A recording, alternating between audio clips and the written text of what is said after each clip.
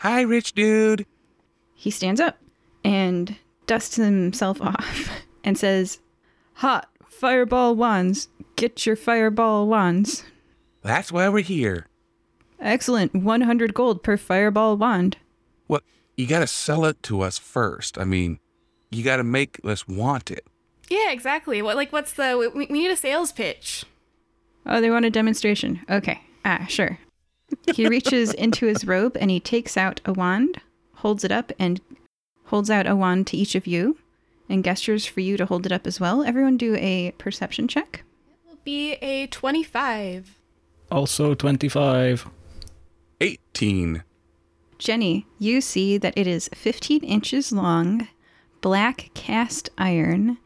Both Stella and Karen see that at the base of the hilt, tiny stamped letters scrawl the artist's signature, Barry Rawlings. Insight check? Ooh, yeah. Just for those two. Mm-hmm. Oh, yeah, I don't see nothing. The 19 again, plus 20. Dirty 20. That's a 24 total.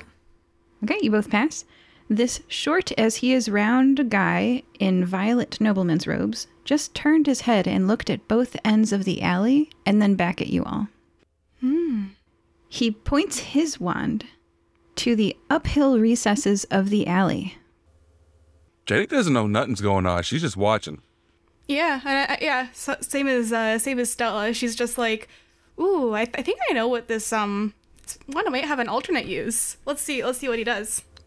I want to look at the places he looked at just to see if there's anybody being a bit creepy. You see no one in the end of the alley you came from or in the end of the alley that he's pointing to with his wand. He's just a weirdo. Well, so are we, to be fair. Mm-hmm.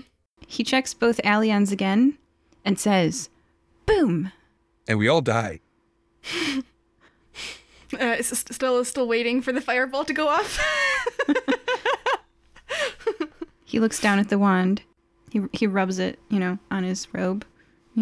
He points it at the end of the alley again and he says, "Boom." And, he rubbed it like on his butt and his hip. And now he's like pointing at the end of the alley again. The second time he says boom, with a pathetic little poot, like a lighter, a tiny flame lights at the end of the wand. It's stable for a few seconds, then goes out. Jenny tries it, pointing it at him. Oh, dang. You point your wand at him and you say boom? Yep.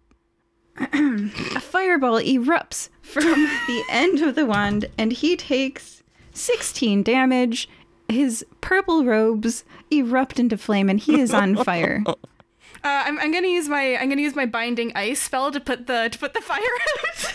And he collapses in a heap on the ground, groaning. Oh, did I use too much ice there? Sorry. Well, that didn't happen like yours. I don't think you're supposed to rub it on your butt, mister. Guys, I think we need to get the hell out of here. And Jenny runs.